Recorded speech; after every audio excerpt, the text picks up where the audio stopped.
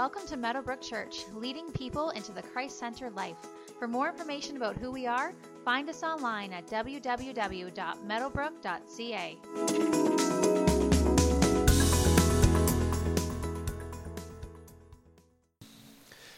Good morning. My name's Chris. I'm one of the pastors on staff here, and I am honored to share from God's Word for the next little bit this morning. And if you have a Bible, you can turn with me to Genesis chapter 2, right at the beginning, first book of the Bible, probably just a page or two in for you. Genesis chapter 2. If you need a Bible, there's a Bible on the pew in front of you, and it's page 2, literally, in that Bible. So we're going right back to the beginning.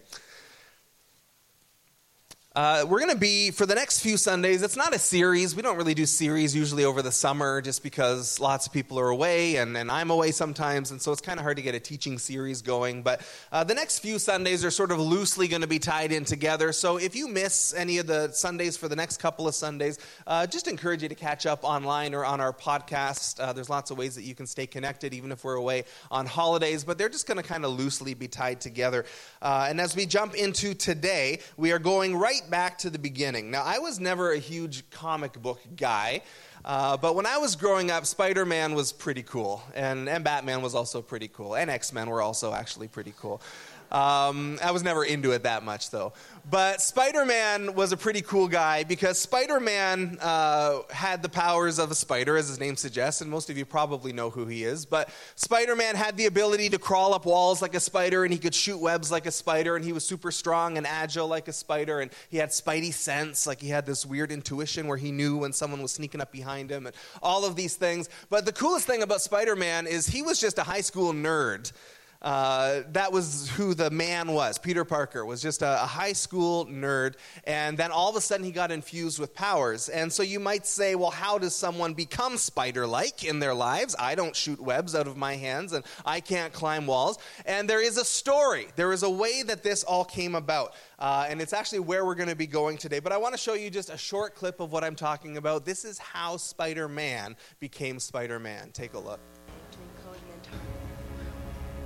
Well, now that we've played into everybody's fear of spiders, let's continue with the word this morning. There is a good pickup line in there. Did you see that? She says, "Don't make me look ugly." He says, "That's not possible." That's pretty good for a nerd in high school.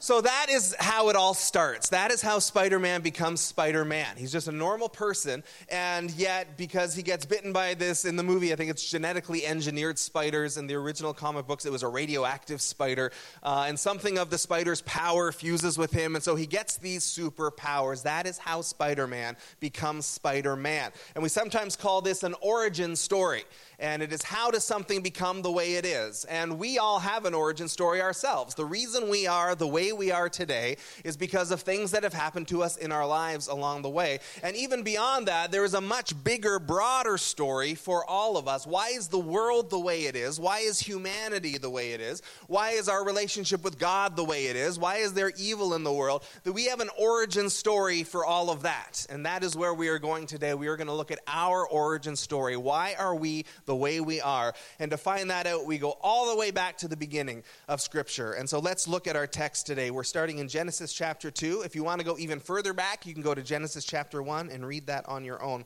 But we're in Genesis chapter 2. God is creating everything. And we're going to start in verse 8. And we're going to jump a little bit, but we're going to read a fair chunk of this today. Genesis 2, verse 8. Now the Lord God had planted a garden in the east in Eden, and there he had put the man he had formed. The Lord God made all kinds of trees grow out of the ground, trees that were pleasing to the eye and good for food. In the middle of the garden were the tree of life and the tree of the knowledge of good and evil. Let's jump down to verse 15. The Lord God took the man and put him in the Garden of Eden to work it and take care of it. And the Lord God commanded the man, "You are free to eat from any tree in the garden, but you must not eat from the tree of the knowledge of good and evil, for when you eat from it, you will certainly die." The Lord God said, "It is not good for the man to be alone. I will make a helper suitable for him." Now the Lord God had formed out of the ground all the wild animals and all the birds in the sky. He brought them to the man to see what he would name them, and whatever the man called each living creature, that was its name. So the man gave names to all the livestock, the birds in the sky, and all the wild animals. But for Adam, no suitable helper was found. So the Lord God caused the man to fall into a deep sleep. And while he was sleeping, he took one of the man's ribs and then closed up the place with flesh. Then the Lord made a woman from the rib he had taken out of the man, and he brought her to the man. The man said, "This is now bone of my bones and flesh of my flesh. She shall be called woman, for she was taken out of man. And that is why a man leaves his father and mother and is united to his wife, and they become one flesh." Adam and his wife were both naked, and they felt no shame. We're going to keep going. Now the serpent was more crafty than any of the wild animals the Lord God had made. He said to the woman, "Did God really say you must not eat from any tree in the garden?" The woman said to the serpent, "We may eat fruit from the trees in the garden, but God did say you must not eat fruit from the tree that's in the middle of the garden, and you must not touch it, or you will die." "You will certainly not die," the serpent said to the woman, "for God knows that when you eat from it, your eyes will be opened, and you will be like God, knowing good and evil." When the woman saw that the fruit of the tree was good for food and pleasing to the eye and also desirable for gaining wisdom, she took some and ate it. She also gave some to her husband who was with her, and he ate it. Then the eyes of both of them were opened, and they realized they were naked, so they sewed fig leaves together and made coverings for themselves.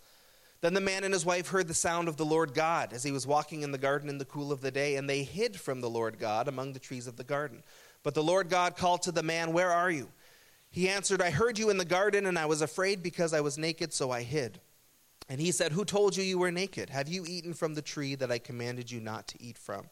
The man said, "The woman you put here with me, she gave me some fruit from the tree, and I ate it." Then the Lord God said to the woman, "What is this you have done?" The woman said, "The serpent deceived me, and I ate." So the Lord God said to the serpent, "Because you have done this, cursed are you above all livestock and all wild animals. You will crawl on your belly, and you will eat dust all the days of your life. And I will put enmity between you and the woman, between her offspring and yours. He will crush your head, and you will strike his heel." To the woman he said, "I will make your pains in childbearing very severe. With painful labor you will give birth to children. Your desire will be for your husband, and he will rule over you." To Adam he said, "Because you listened to your wife and ate from the tree about which I commanded you, you must not eat from it. Cursed is the ground because of you. Through painful toil you will eat food from it all the days of your life. It will produce thorns and thistles for you, and you will eat the plants of the field. By the sweat of your brow you will eat your food until you return to the ground, since from it you were taken, for dust you are, and to dust you will return." Adam named his wife Eve because she would become the mother of all the living. The Lord God made garments of skin for Adam and his wife and clothed them. And the Lord God said, "The man has now become like one of us, knowing good and evil. He must not be allowed to reach out his hand and take also from the tree of life and eat and live forever." So the Lord God banished him from the Garden of Eden to work the ground from which he had been taken. After he drove the man out, he placed on the east side of the Garden of Eden cherubim and a flaming sword flashing back and forth to guard the way to the tree of life. Whew, okay. So, this is our own origin story. This is the picture that Scripture gives to us of why things are the way they are. Spider-Man is the way he is because he got bitten by a spider. We are not in that story, but in our story, why is there sin in the world? Why is there evil in the world? Why is there tension between men and women as genders? Why is there death at the end of our life? Why have all of these things happened? This is our origin story. This explains why things are the way that they are. We can't actually understand anything about who we are and about who God is and about who Jesus is and why Jesus had to come. We can't really understand any of that unless we understand this part first. And so this might just be basic recap for some of you. Some of you, it may be new. We've been praying that there will just be some freshness in the story today, and we are just going to walk through it and just highlight a few things as we go through the text today. So first of all, there were two trees in the garden. And we talk a lot about the tree of life, and we talk a lot about the tree of the knowledge of good and evil, but there are two trees in the garden. In the middle of the garden, verse 9 says, were the tree of life and the tree of the knowledge of good and evil. So there are two trees. They are obviously divine. They are special. They are not normal, typical fruit trees. There is something of God in these trees somehow. So there's the tree of life and the tree of the knowledge of good and evil. And the tree of life is there so that those who eat of it will live forever. And that is actually what we were designed to do. That's why God puts that tree in the garden. He is eternal, and we were always to live eternally with him.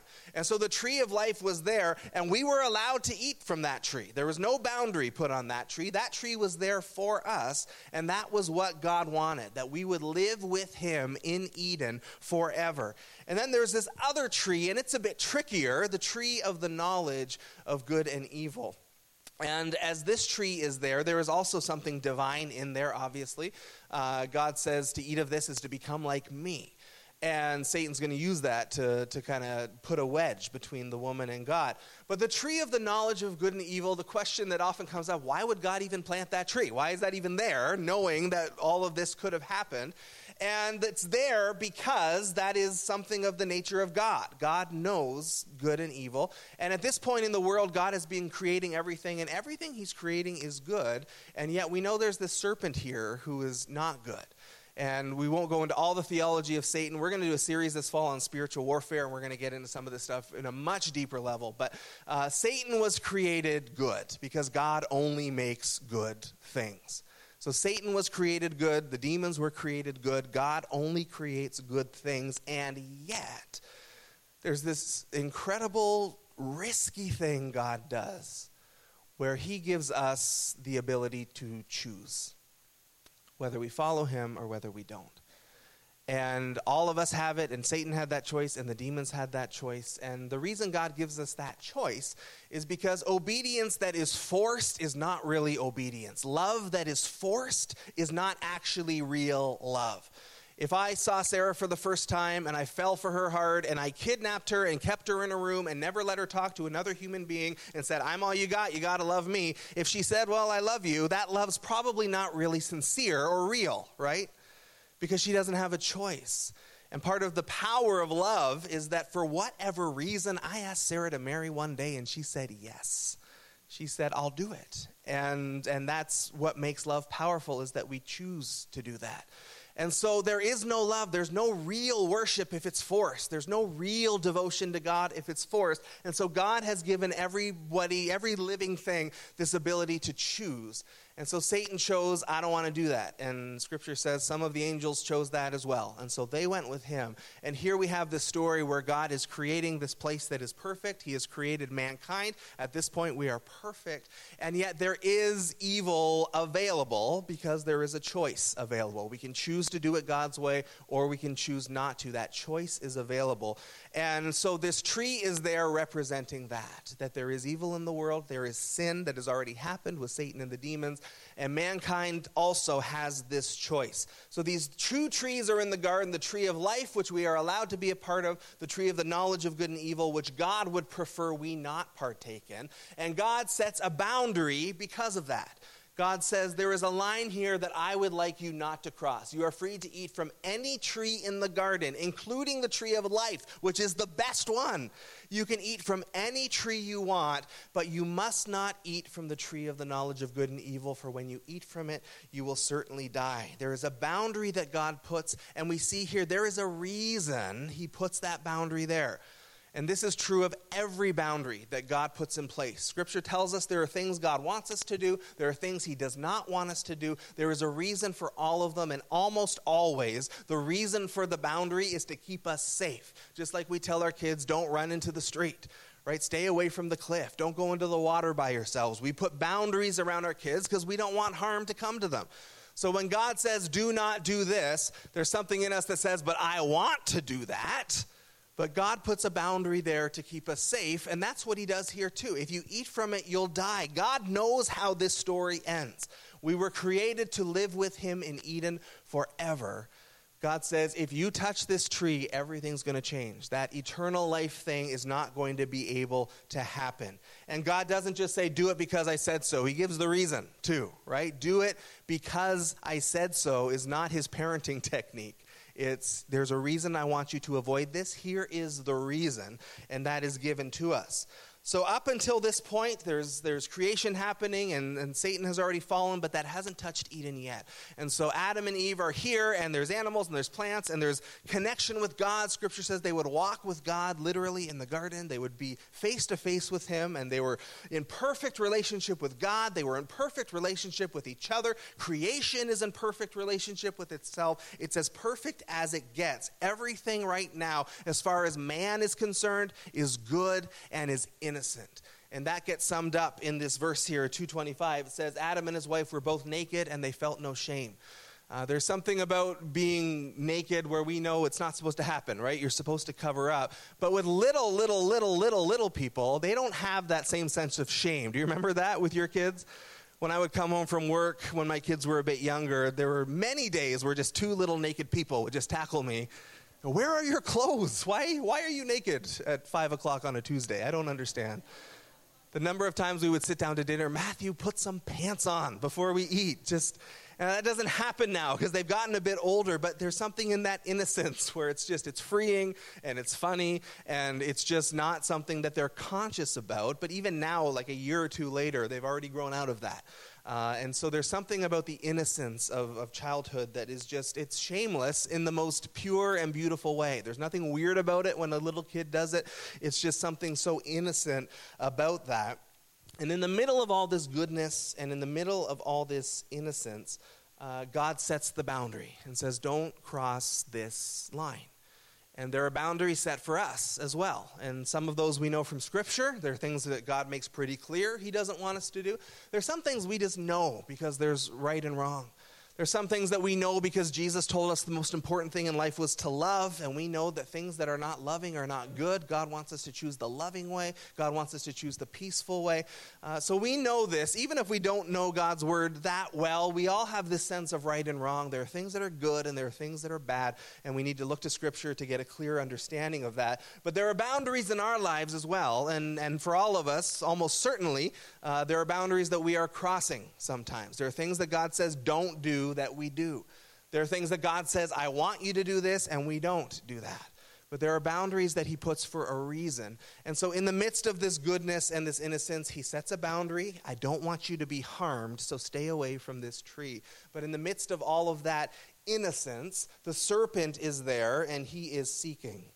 And Scripture makes clear, it's not crystal clear in this passage, it's pretty obvious. Elsewhere it makes crystal clear that this is the devil at work. This is not about a snake, it's about Satan. So the serpent is seeking, he is out for blood, he is out for destruction. He has lost his place in heaven already. He's been booted out for rebelling against God. And so because he can't take God on one-on-one, he decides to declare war on us.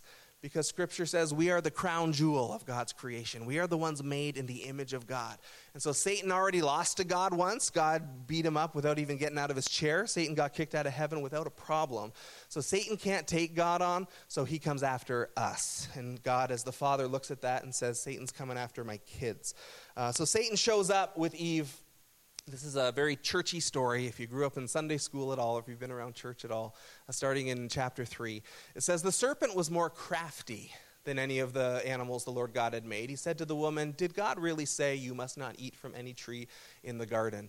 The serpent was crafty. Some of the Bible versions say he was subtle. He doesn't come in guns blazing. He comes in under the radar. He comes in just asking an innocent-sounding question, and it sounds like he's just looking for clarity. But he says, did God really say you must not eat from any tree in the garden? Well, that wasn't at all what God had said, right? God said you can eat from all the trees except one. But there's something about this that was true for Adam and Eve, and it's true for us, that if Satan can get us doubting or questioning God's word, if he can get us out of God's word, if he can get us not reading God's word, if he can get us fighting about God's word, there's just something about this that seems to be a major strategy for him. Right away, the first attack on humanity ever is, did God really say? He's sowing doubt, and he's twisting God's words around. And Eve sort of sees it, but doesn't really. The woman says back, we may eat fruit from the trees in the garden, but God did say you must not eat fruit from the tree that is in the middle of the garden, and you must not touch it, or you will die. Now, did God say don't touch it at all? He didn't say that whatsoever. He had just said don't eat from it. And so you see the venom of the serpent is already working. He's got her questioning. He's got her remembering things wrong. The serpent was designing a plan here to throw humanity off track, to pull them away from God, to get them to do what they weren't supposed to do. And he does it just with the subtlety of a question. Did God really say? And so we need to be aware of that too, because that strategy I don't think has changed a lot. And our job is to stay in his word, to seek after his word, to understand his word, to help each other to get a hold of his word. Because if we know his word well, then these types of things can't happen quite so easily. But Eve starts to fall into the trap a little bit. The serpent responds, "You will not certainly die," the serpent said to the woman. "For God knows that when you eat from it, your eyes will be opened, and you will be like God, knowing good and evil." And so his first attack is getting them to doubt what God said. His second attack is to get them to doubt in God's goodness. Right? God is holding out on you, is what Satan is saying. There is a blessing here that he just doesn't want you to have. And again, that was the strategy for Eve, and that's also the strategy for us, that we find ourselves constantly in this place of struggle and doubt, and often that doubt centers around, is God really good or not? Is he really going to do what he said he would or not? Is he really going to answer this prayer or not? Is he really going to fulfill that dream or not? And we can have the same struggle. And Satan from the beginning questioned God's word, questioned God's goodness. Because if we don't know what his word is, we can go off track. If we don't believe in his goodness, then our faith and our hope dive into the ground. And so Satan starts right there. We're going to attack what God said, and we're going to attack God's goodness. And then he just throws a full-out lie in there. You will not die. He just throws a full-out lie. God has said, you will die. Satan says, that's not true. Don't trust that. And all of that comes together, and it works. The strategy works, and Adam and Eve partake of the one tree that God told them not to partake of. And Scripture says instantly there's a change in them. Instantly, the knowledge of good and evil, the understanding of evil and sin and shame, all of a sudden it becomes crashingly real to them. And the reaction is to run away from God in that moment. Verse 8 of chapter 3, the man and his wife heard the sound of the Lord as he was walking in the garden of the cool of the day, and they hid from the Lord God among the trees of the garden. So they used to be face to face with God. They used to walk with him through the garden together. They used to have this incredible intimacy and connection. And the minute they cross the boundary line, the minute they engage in what Scripture calls sin, when we cross the line of something God has told us not to do or to do, when they sin for the first time, right away the reaction is run away from God. Right away, the reaction is pull away. And how many times have we struggled with that ourselves? And how many times have we seen that? Where, it's hard to pray today because I'm struggling with this sin. I don't want to go to church today because I'm working through something. I can't partake of communion because there's stuff going on in my life. And instead of causing us to run towards God, who is merciful, we run away and we pull away. We pull away from other people. We put our shields up. We pull away from God. We back away from him. And so in this moment, everything changes. And their relationship with God is profoundly affected, but their relationship with one another is also profoundly affected. There's only two people on the planet in this story. That's not a lot of people to have conflict with, but right away conflict is there. And so God says, what happened here? What did you do? And does Adam stand up like a man and say, Lord, you gave me a clear boundary and I crossed it. I apologize. He goes, it was the woman. There's one person in the world he can blame, and he blames her. He throws her under the bus. And he doesn't just blame her. He says, it was the woman that you gave me. I'm just saying, I wasn't eating fruit before she showed up. And so you were the one who thought this was all a good idea. And so right away, he turns on her. When God says to her, what did you do? She says, it was the devil. It's the first time someone says, the devil made me do it. And so no one is taking responsibility. It's right away the blame starts shifting. Right away, they turn on each other. Their relationship with God is broken in this moment. Their relationship with each other is broken in this moment. And it is the beginning of all of that trouble that comes when we lose our connection to God and when we don't love each other the way that we should. Right away, they cross the line. Right away, things begin to shift. They pull away from God and they pull away from one another, and consequences fall on them because of this. Part of this is divine judgment. Part of this is just the natural consequence of what they did. And so to the woman, God says, I will make your pains in childbearing very severe. If you've wondered why that happens, this is your origin story, ladies. With painful labor, you will give birth to children. Your desire will be for your husband, and he will rule over you. So we see the Adam and Eve relationship, which was perfect and loving and equal up until this point, has been ruptured now. And a friend of mine who's a pastor told me that when they were at the hospital having their first baby, in the pain of the moment, his wife literally yelled out, "Thanks a lot, Eve," as this was going on. So that comes into the picture, but also your desire will be for your husband and he will rule over you. And the curse comes upon the woman that, you will long for this relationship, this intimacy. You're going to long for what you had. But ladies, men are just going to bulldoze over you. And that is what a fallen world is going to look like. Men are just going to put you in your place, and that's going to be part of pretty much all of human history in every culture in the world. Not universally, but it's part of our origin story, so that kind of makes sense. That this man is just going to rule over you, and what was equal and beautiful is going to be broken. And that's going to be part of the consequence of this thing. To the man, he says, "Cursed is the ground because of you. Through painful toil, you will eat fruit from it all the days of your life. It will produce thorns and thistles for you. You will eat the plants of the field. By the sweat of your brow, you will eat your food until you return to the ground. Since from it you were taken, for dust you are, and to dust you will return." And so Adam had work to do in the garden. Like it says that God put him in the garden to work it and to take care of the land and to take care of the animals. But apparently it didn't really feel like work, because the big shift that comes here basically is that life is now going to be hard. Right? You're going to lose the peace and the grace that you had in Eden. You're going to have to toil. Right? There's going to be stress. Work is going to be a burden. It's going to be something that you have to work at and struggle through, and that's what life is going to be like. And the end of that, by the way, is that you're going to return to the earth. Death has now entered the picture, which was something that God never wanted. Right? God's desire was, eat from this tree of life, keep your innocence, stay with me in this garden forever.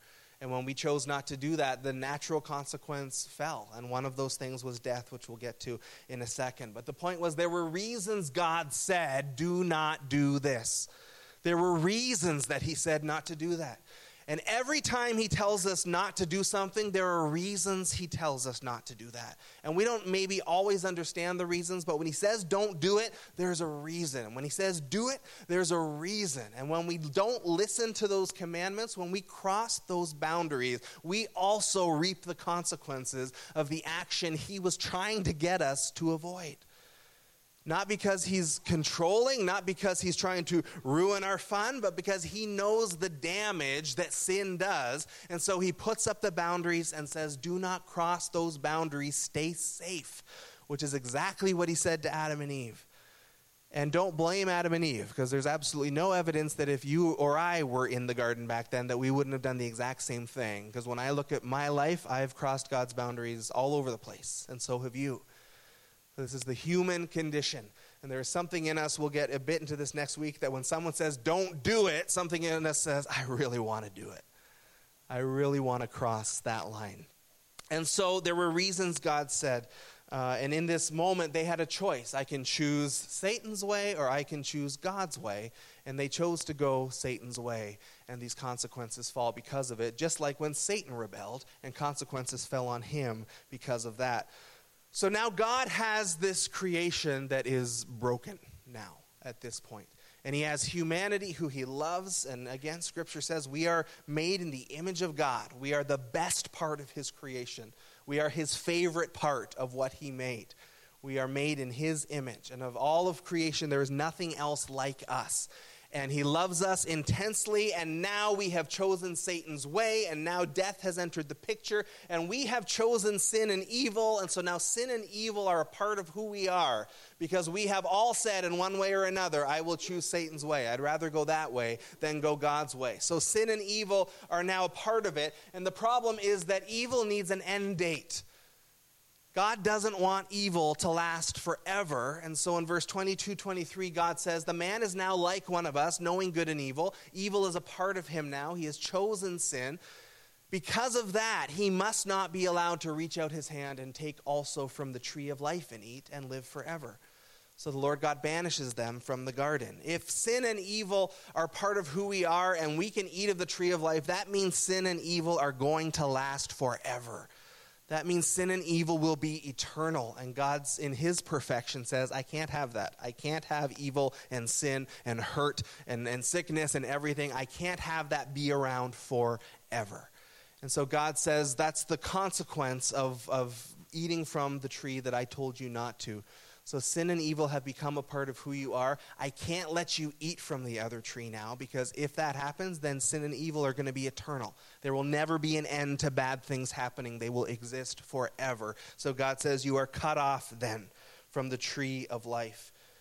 Isaiah 53:6, you hear me say this one often. We all like sheep have gone astray. Each of us has turned to our own way. It is our choice. We have all made that choice. And when death enters the picture, it's not because God is just angry and wants to punish us. It's because we had access to life and we chose to walk away from it. We chose to go a different direction than what God wanted. So death comes not because God is just so furious at us. Death comes because we cut ourselves off. We walked away. We made bad choices. We chose to go our own way. Like a sheep, we walked away from the safety of the shepherd. And as we've walked away from the safety of the shepherd, we're now open to being afflicted by the wolves of this world.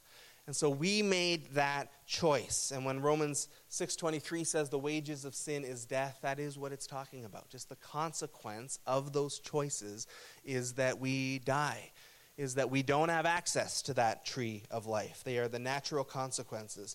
So this is pretty heavy so far, right? This is not a jump up and down and cheer kind of sermon so far.